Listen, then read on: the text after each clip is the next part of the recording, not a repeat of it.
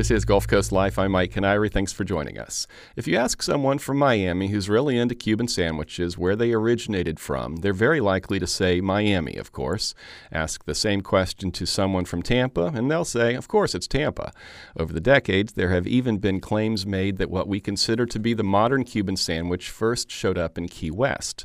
On today's show, we're digging into the history of the Cuban sandwich with two of the co-authors of the new book, The Cuban Sandwich, A History in Layers. It's an interesting blend of culinary history and Cuban history that traces the Cuban sandwich's path from the late 1800s to now being found in restaurants all over the world. I spoke with them last week. Let's hear that conversation now. Barbara Cruz is professor of social science education at University of South Florida. Barbara, thanks for being with us today. Good morning. And Jeff Houck is Vice President of Marketing for 1905 Family of Restaurants and former food editor, writer, and blogger for the Tampa Tribune. Jeff, thanks to you as well. Thank you for having us. I appreciate it. So for starters, just tell us a bit about yourselves and your backgrounds. Barbara, let's start with you. Sure. Thanks, Mike. You know, for this particular project that I've been working on for the last couple of years with my co-authors, the thing that's relevant here for me is that I am Cuban American. I was born on the island. I was raised in Miami, and I've spent the vast part of my adult life in Tampa. And arguably, those three places, Cuba, Miami, and Tampa, are really at the center of the Cuban sandwich story. Jeff, what about you? You know, I grew up in St. Petersburg, right across the bay from Tampa. And, you know, I was a food writer for a good long time and got to know Tampa's food culture from, a journalism standpoint. But, you know, when I was growing up in St. Pete, I didn't really have a lot of exposure to Cuban sandwiches. It might as well have been another part of the country. It was a very Tampa-centric kind of food that didn't really travel. It's changed a little bit now. But, it's been a great experience falling in love with the Cuban sandwich. Let's just say that. You're with the 1905 Family of Restaurants. Can you just real quickly explain, that is an evolution from something else that most of us know, right? That's correct. Yeah, we, up until recently, were the Columbia Restaurant Group. And the Columbia in the name is referring to the Columbia Restaurant, which was founded in Ybor City in 1905. Hence the 1905 Family Restaurants. They're still family owned after 5 generations. But we have multiple restaurants that aren't the Columbia that are different brands, so we decided to change the name. But we still serve at the Columbia what we call the original Cuban sandwich, which is our recipe from at least 1915. That's the first printed version we can find. But we still do it the same way. We still roast our own pork, bake our own, glazed ham. We do everything as closely as possible to what was experienced back then. But we're sort of known as, say, the Rosetta Stone of Cuban sandwiches. Everybody's a little bit of time travel because you're literally eating a Cuban sandwich that was served 117 years ago. I love that, the Rosetta Stone of Cuban sandwiches. So, Barbara, how did this book come about, and how did you and Jeff and Andrew, the other co-author, come together to put it together? Well, Andy Hughes is a librarian and historian and Florida studies aficionado who also happens to love food. And he had been working on a number of projects and had this additional information about the Cuban sandwich that, he had written about it before, as has Jeff, by the way. And at some point he realized that he wanted to dive even deeper. And he reached out to me and he reached out to Jeff to join him in this effort. And it has just been such a glorious ride. At first, we weren't quite sure if we were going to have enough to fill up a whole book. And boy, did we. As we started doing the deep dive in the historical record, interviewing people who lovingly craft the sandwich all over the world, it really turned into this labor of love that we've enjoyed immensely. It's a really interesting blend of Cuban sandwich history and just plain Cuban history. I really learned a lot from it and enjoyed it, so thanks to you all. So before we get to some of the history, Barbara, what's your earliest memory of Cuban sandwiches? I'd have to say that it would be in Little Havana, right, which is right in Miami, Florida. I was a little girl. My dad would stop at one of the many ventanitas, so ventana is window, Ventanita is a little window, and there would be these walk-ups at restaurants and at bakeries oftentimes. And you would go, lots of times it would be men. Sometimes there's some women there, but mostly men. They would pick up a colada, which is like a big cup of Cuban coffee, strong and sweet. It would be served with a little stack of small mini paper cups. And you would oftentimes take that colada to your place of work and you would share it, with your coworkers. Everybody would kind of take a shot. And this would be done many times during the day. So I accompanied my dad, and at the window, I was allowed to pick something. Sometimes it would be a croqueta, right? Sometimes it could be a pastry, a guava and cheese pastry, which would be super yummy. And one day I ordered a Cuban sandwich, and it came crispy and hot and filling, and it was cut on a very sharp diagonal. And that little point from each half was perfect for dunking into my very sweet café con leche, which, of course, as a kid, we grew up on Cuban coffee, but not straight up, right? That was something that adults did. But we would have ours cut with sugar and milk, and it was the perfect accompaniment to the Cuban sandwich. Jeff, what about you? What's your early Cuban sandwich memory? It's all kind of relative. As I said, I grew up in St. Pete, so it really wasn't that much exposure. I worked for a little while outside of Florida in Alaska, and then moved back in the early 1990s and worked for a period of time in the Palm Beach Post. And the earliest that I could remember is that there was a restaurant called Havana, a little bit south of West Palm. And Barb and I were talking about it recently, and I said that the palomilla steak, which is sort of a pounded, breaded, fried, thinly cut steak, was sort of my gateway to the Cuban sandwich, because I was like, oh, okay, well, if this is delicious, I wonder what else is. And they had Cuban sandwiches stacked in the window, and I'm like, that doesn't look very hygienic. But the best part about the sandwiches is that without vegetation, it's extremely shelf stable. And they had prepared for the day by pre-building a bunch of sandwiches. So I had one, and I understood immediately what the appeal was. It was crunchy, and it was salty and sweet, and had a little bit of a tang to it with the pickles and the mustard. Theirs was sort of the northern reaches of where a Miami Cuban would be served. So, that was sort of my first baptism for it. And I remember it vividly because they also had a Ventanita window. I also had a café con leche, super sugary, super creamy. And I was like, yeah, I could live here sort of, I guess, for the rest of my life doing this. This is awesome. So even before I read your book, I was aware of, is it a Miami thing? Is it a Tampa thing? Maybe it's a Key West thing. But from reading your book, it seems pretty clear to me that Miami was sort of late to the game, and Tampa is pretty much where it first came to its modern form. Is that a fair assessment? I think that's fair. What Andy's extraordinary research found is that it started as the mixto sandwich in Cuba. And by mixto, it had a mixture of different ingredients. And it being an island, sometimes you had this, sometimes you had that. But the interesting thing was that Andy found that it had things like turkey and mortadella, and it had salchichon sausage at various times in various places. There were times where it was a one ingredient sandwich and times where it had multiple ingredients, and the multiple ingredients were sandwiches that rich people could afford because one protein costs a lot, and then you have multiple, and that's a different equation.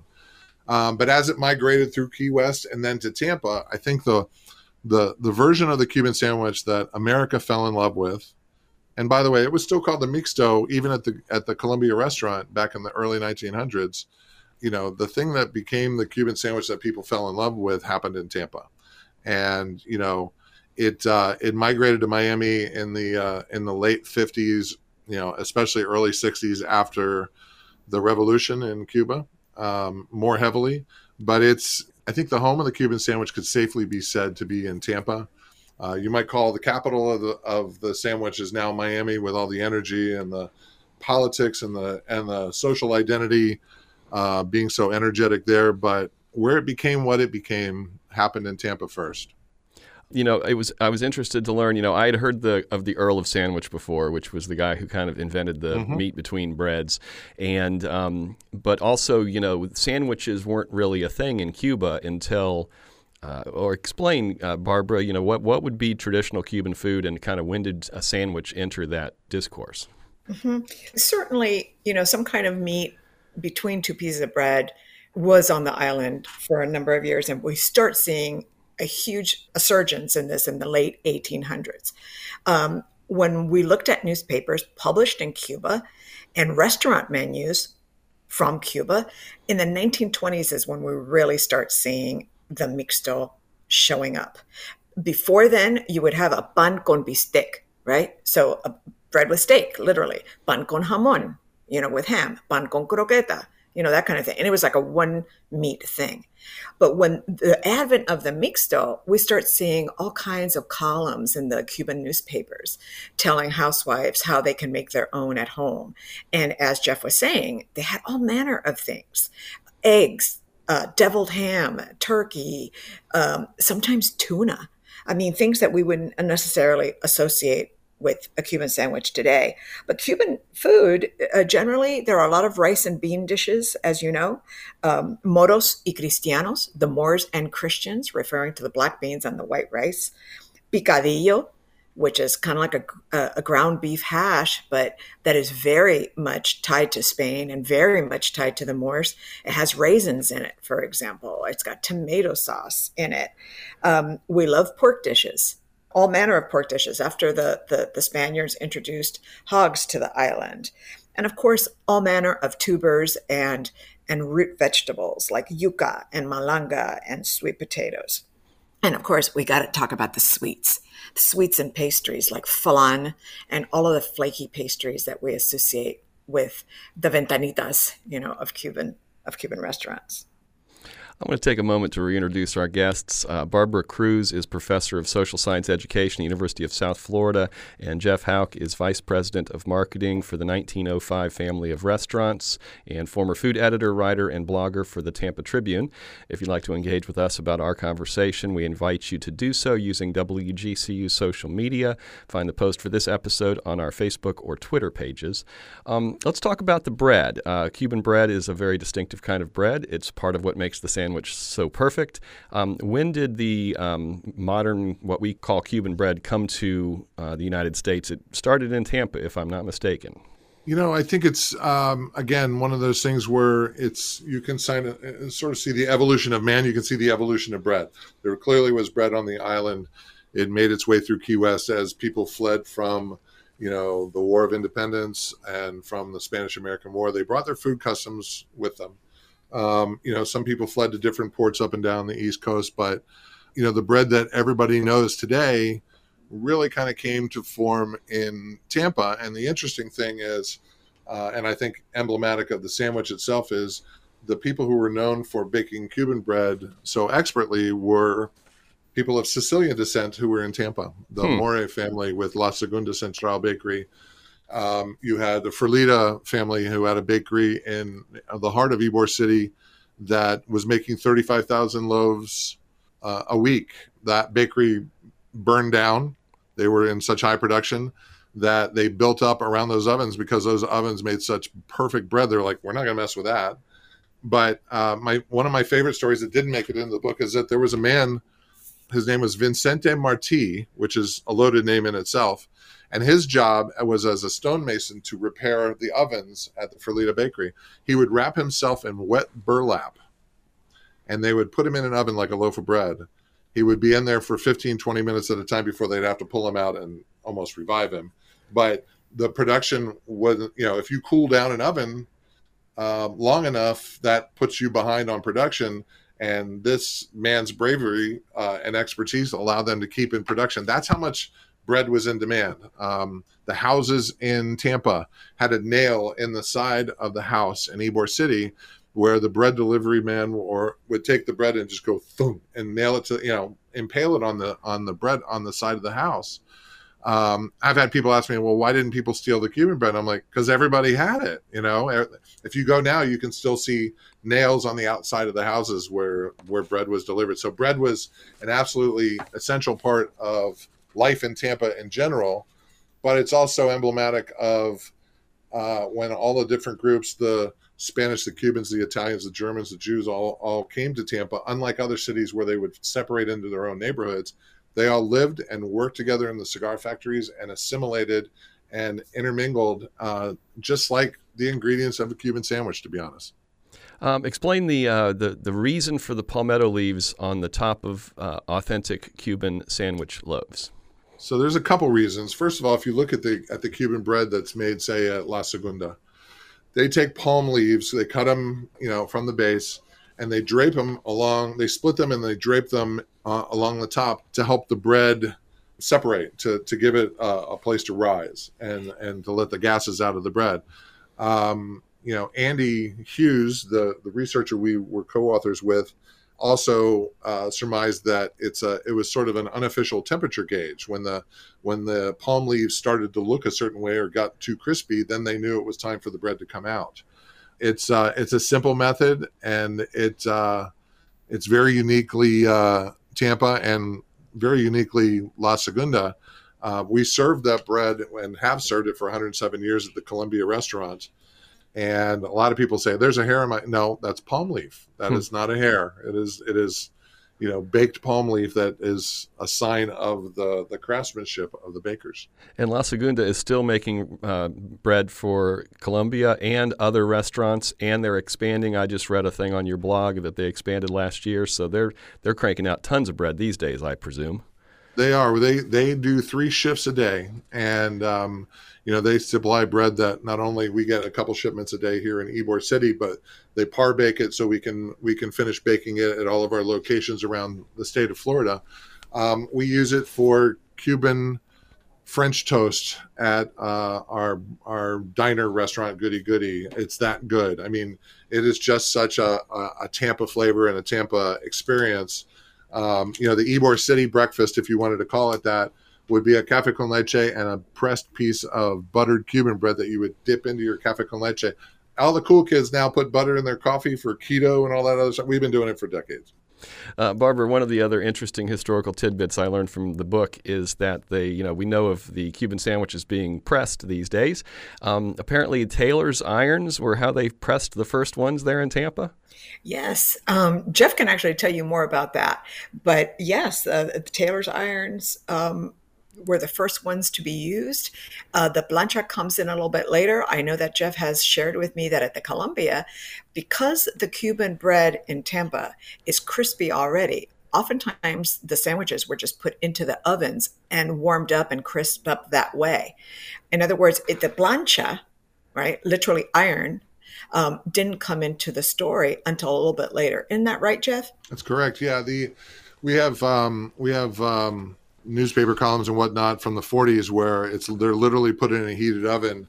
It wasn't until the late 50s that the sandwich started taking off in Miami that the plancha came in, because the consistency of the bread in Miami is crusty, but it's not crunchy. And to get to what people's expectations were, you'd have to put it in a plancha, butter it the outside, put it in a plancha, press, and then press down on it. Our third generation owner, Cesar Gansmart, used to put a stack of dinner plates on top to get that super thin profile on the sandwich that made it easier to eat. And I know down in the book, we actually talk about the iconic Miami restaurant Versailles that I think they just celebrated 50 years, and they press it open faced first. They have the roast pork up on one side and they have the ham on the other side. They press it and get a good sear, and then they press it together as one to kind of hurry along the process. It's really Miami brought the press because Miami had to kind of get to the same experience. You don't want a sandwich where you bite into the bread and you have to pull at the sandwich. That's not a good experience. So making it crispy yet tender is a vital part of the Cuban sandwich experience. That's why when you see people make them with panini or they use ciabatta, it's an entirely different sandwich. You might have the same ingredients or similar profile of flavors, but there's something about the architecture of the sandwich that works better with crispy yet tender Cuban bread. So at the Columbia, the Cuban sandwich, what are the ingredients? Does it include salami, I guess is the question.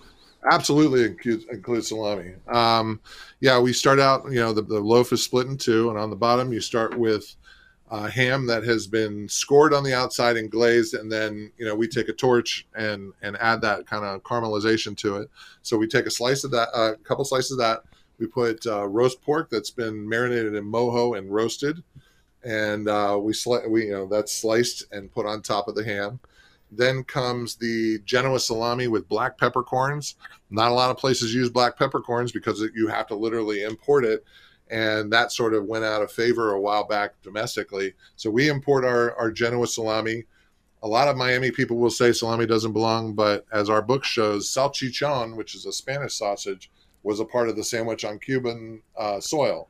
So take that. Anyway, on top of the salami, then comes the Swiss cheese. And Barb actually found a gentleman. Swiss cheese is everybody's like, okay, Swiss cheese, whatever. But Barb found a man in New Jersey who is so adamant about one brand of Swiss cheese. And his slogan, Barb, is? Finlandia or nada. It's either Finlandia or nothing. Finlandia Swiss cheese. Exactly. So that Swiss cheese goes on. Then we use only 2 dill pickle slices, not lengthwise, but cross-cut, because you don't want it too pickly. Pickles can be a pretty heavy flavor, and you want to balance. You want to be able to taste all the flavors, not just one out of balance. And then on top of that, and only the top loaf is covered in just yellow mustard. We went back and researched the original recipe about 15 years ago.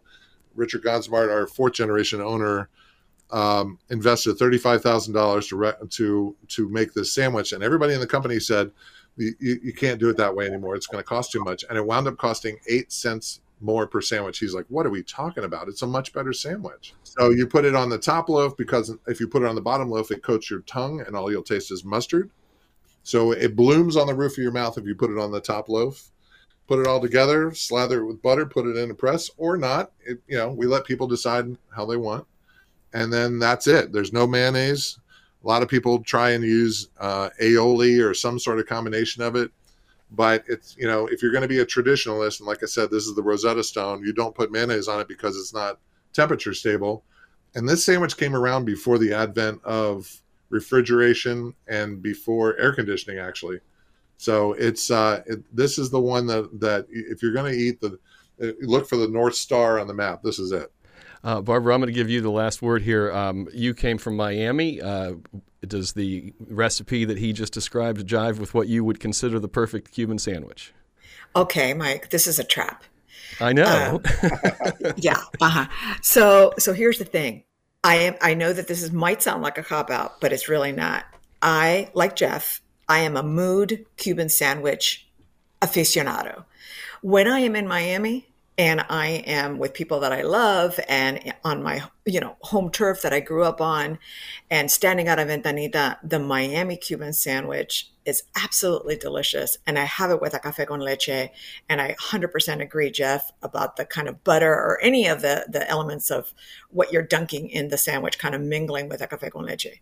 But I've got to tell you that ever since I moved to Tampa, the Cuban bread from Tampa with the palmetto leaf baked in, it is crunchy and yet soft in the middle, and it's delicious. And the Genoa salami does add this extra bit of flavor and savoriness that, is indisputable. So that also, when I'm in Ybor City, that's what I go for, and I enjoy every last bite. All right. Well, thanks to our guests. Barbara Cruz is professor of social science education at University of South Florida in Tampa and co-author of The Cuban Sandwich, A History in Layers. Barbara, thank you so much for your time. And thank you so much, Mike. And Jeff Houck is vice president of marketing for the 1905 family of restaurants and former food editor, writer, and blogger for the Tampa Tribune, also co-author of the book. Thanks to you as well, Jeff. My pleasure. I'm going to go out and have a Cuban sandwich. If you missed any of today's show, you can always hear episodes in their entirety on our website, wgcu.org/GCL, or wherever you get your podcasts. And we want to know where you get what you consider to be the best Cuban sandwich in Florida. Weigh in on WGCU's Facebook or Instagram pages, where you'll find a post asking just that question, featuring a photo of the Cuban sandwich I ate in honor of this conversation. Our show today was produced by yours truly. Our director today is Jared Gonzalez. Our social media coordinator is Tara Callaghan. For now, thank you for listening. I'm Mike Canary. This is NPR for Southwest Florida, 90.1 WGCU FM, Fort Myers, Naples, and Punta Gorda, and 91.7 WMKO Marco Island. We're a member-supported service of Florida Gulf Coast University. De Alto Cedro voy para Marcané, llego a Puerto, voy para Mayarí.